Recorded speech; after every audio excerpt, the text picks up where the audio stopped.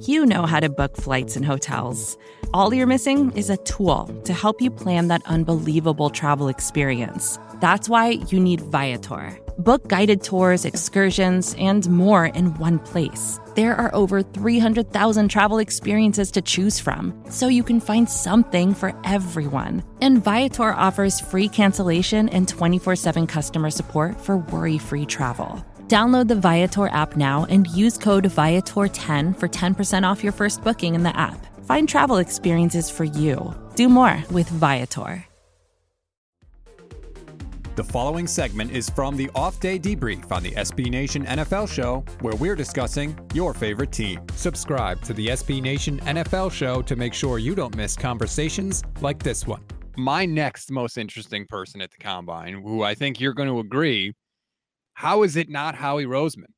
I feel like the Eagles control so much of what happens this offseason. When you have 3 first-round draft picks in 1 year, you can do whatever you want, I feel like. If they want to trade for Russell Wilson, I think that they can do it. If they want to trade for Aaron Rodgers, I think that if they really I don't think the Packers are going to turn down 3 first-round picks for Aaron Rodgers. I really don't. If they want to trade for Deshaun Watson, I'm sure Houston would be willing to listen. He has so much control. The only thing that I worry about is the expectations for what he does are so high, right? If he just makes the draft picks and doesn't make a deal or do anything like that, people are going to be like, that's it? Like, he almost has to pull off a blockbuster trade. Well, it's in his DNA. Like Howie Roseman, I don't know if this is updated, but for a time, he like led the NFL in trades since he was hired as GM back in 2010. I'm guessing that still might be true. Obviously not all the GMs have been in place since that time frame, but if you look at the amount of trades per team, I still think the Eagles would be, if not number one, they're certainly up there. And I think there's a 0% chance stats that the Eagles are going to make all of those picks at 15, 16, and 19 in the first round. There's just no way. Like, how do you do that? Because, like, okay, you're just going to take like 3 defenders or 2 defenders and a receiver and just hope that Jalen Hurts turns out to be the guy for you. And next year, if there's a scenario where he's kind of just what he was in 2021, like, then what? You're just stuck, because at that point, you're probably not bad enough to get a super high pick in the 2023 draft, and you don't have these extra picks to work with. So that kind of puts the pressure, I think, on the Eagles now, whereas a lot of Eagles fans, stats, want to say that, like, you have to be patient with it. You have to just wait and grow this thing organically, and you can add a quarterback down the road. And my thing with that is always like, how do you know that? You don't know that. Like, that's not a certainty that there's just going to be a light at the end of the tunnel. I think people think of risk in the wrong way sometimes, in terms of, like, it's risky to go make a big move. Yes, sure, it is. But it's funny, stats. I was actually listening to a Howie Roseman interview that he did with the Eagles official website ahead of his Wednesday press conference that'll be at the Combine. And one of the things he said in there was interesting to me and caught my attention, and was like, it's really hard to win a Super Bowl.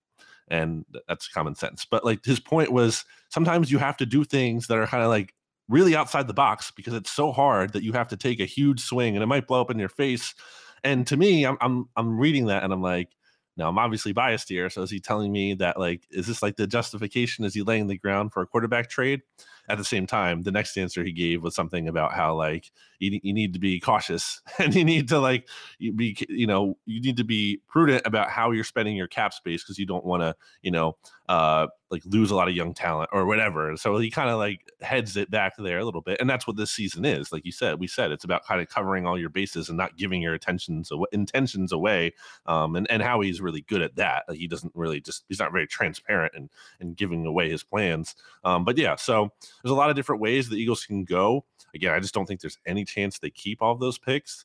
I don't get the sense that a trade for a veteran quarterback is most likely just from a standpoint of Russell Wilson has to want to come to Philly. Aaron Rodgers would have to want to come to Philly. Deshaun Watson also has a no trade clause. So, like, it's not even totally up to the Eagles, even if they give like a really strong offer out there. And one last thing on my big rambling point here.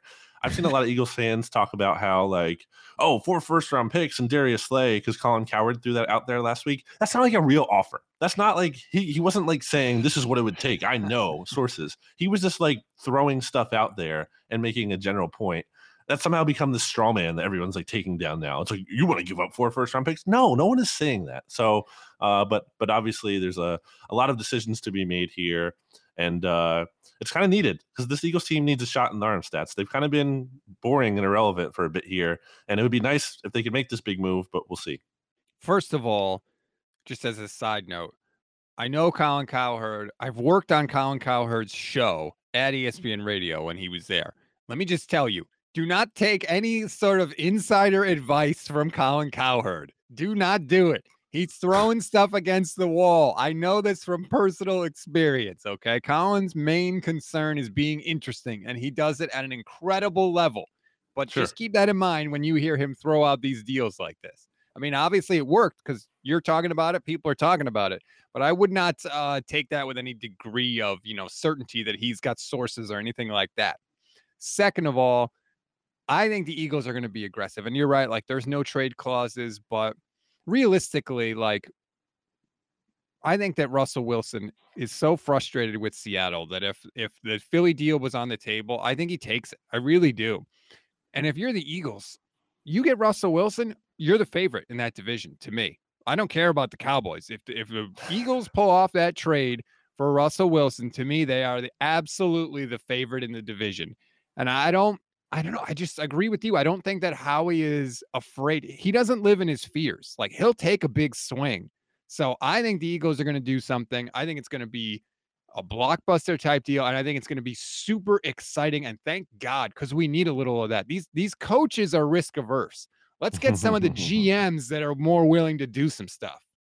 I hope you're right, Stats. We'll see. I kind of wonder though, from like the Seahawks perspective, because where they're at, like, I just don't know if they're going to trade Russ. Like last offseason, you were very confident it was going to happen. Yes. And I didn't think you were necessarily wrong just because we saw a list of teams that Russell Wilson wanted to go to. And you confronted him about that here on the SB Nation NFL show.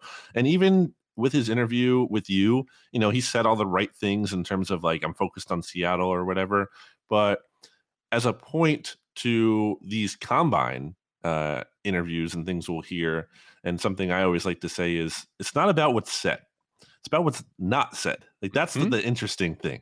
And I didn't like, and maybe I'm just biased here and I'm colored because I want Russell Wilson in an Eagles midnight green uniform, but I didn't hear in his answers to you like, I am not requesting a trade no matter what. Like I want to be in Seattle no matter what. Like he didn't say that. Like I thought, he said enough to cover his bases of like, yeah, Seattle's my focus right now. But is it going to be his focus in a couple of weeks when he's asking for a trade, or would certainly be willing to go elsewhere? So, but you look at what Seattle's doing, and Pete Carroll is back, and it looks like the way they're operating to me isn't of like a rebuild kind of mindset, at least just yet. And maybe that'll, they'll flip the switch if Russ is gone.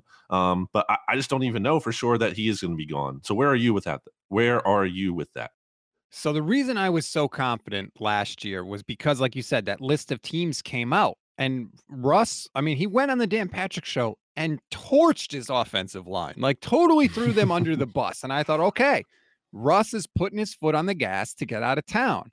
And then he just stopped. And I think he stopped because he started to get criticized, and he's very sensitive about how he is perceived. So we took his foot off the gas. Seattle had no motivation to trade him, in part because of what you're talking about. They didn't really have a backup plan or anything like that. And he stayed there in Seattle. So the question this offseason is going to be, if Russ is willing to do what it takes and suffer the slings and arrows a little bit here, he'll get traded. But like you said, the only way that happens is if he really flat out comes out and says, I'm done here. I want out. And he doesn't have to do that in a mean way. And I tried to say that in the interview, and I don't think it came across as well as I could have come across. He could just say, look, we have gone as far as we can go. I've taken this franchise to heights that they have never seen before in their entire history.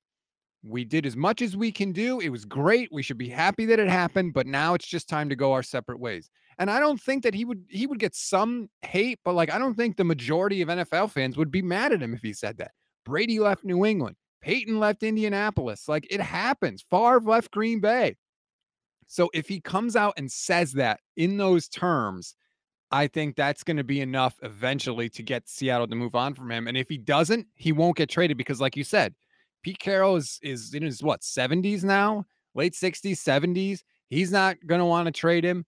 I don't think that the GM John Schneider is going to want to trade him. So Russ is going to have to force this if it happens. You can hear the rest of this conversation by subscribing to the SB Nation NFL show wherever you get your podcasts. Support for this show comes from Fundrise. Buy low, sell high. It's easy to say, hard to do. For example, high interest rates are crushing the real estate market right now. Demand is dropping and prices are falling, even for many of the best assets. It's no wonder the Fundrise Flagship Fund plans to go on a buying spree, expanding its billion-dollar real estate portfolio over the next few months. You can add the Fundrise Flagship Fund to your portfolio in just minutes, and with as little as $10 by visiting fundrise.com/Fox. Carefully consider the investment objectives, risks, charges, and expenses of the Fundrise Flagship Fund before investing. This and other information can be found in the fund's prospectus at fundrise.com/flagship. This is a paid advertisement. Here's the truth about AI. AI is only as powerful as the platform it's built into. ServiceNow puts AI to work for people across your business, removing friction and frustration for your employees, supercharging productivity for your developers, providing intelligent tools for your service agents to make customers happier, all built into a single platform you can use right now. That's why the world works with ServiceNow. Visit servicenow.com/AI for people.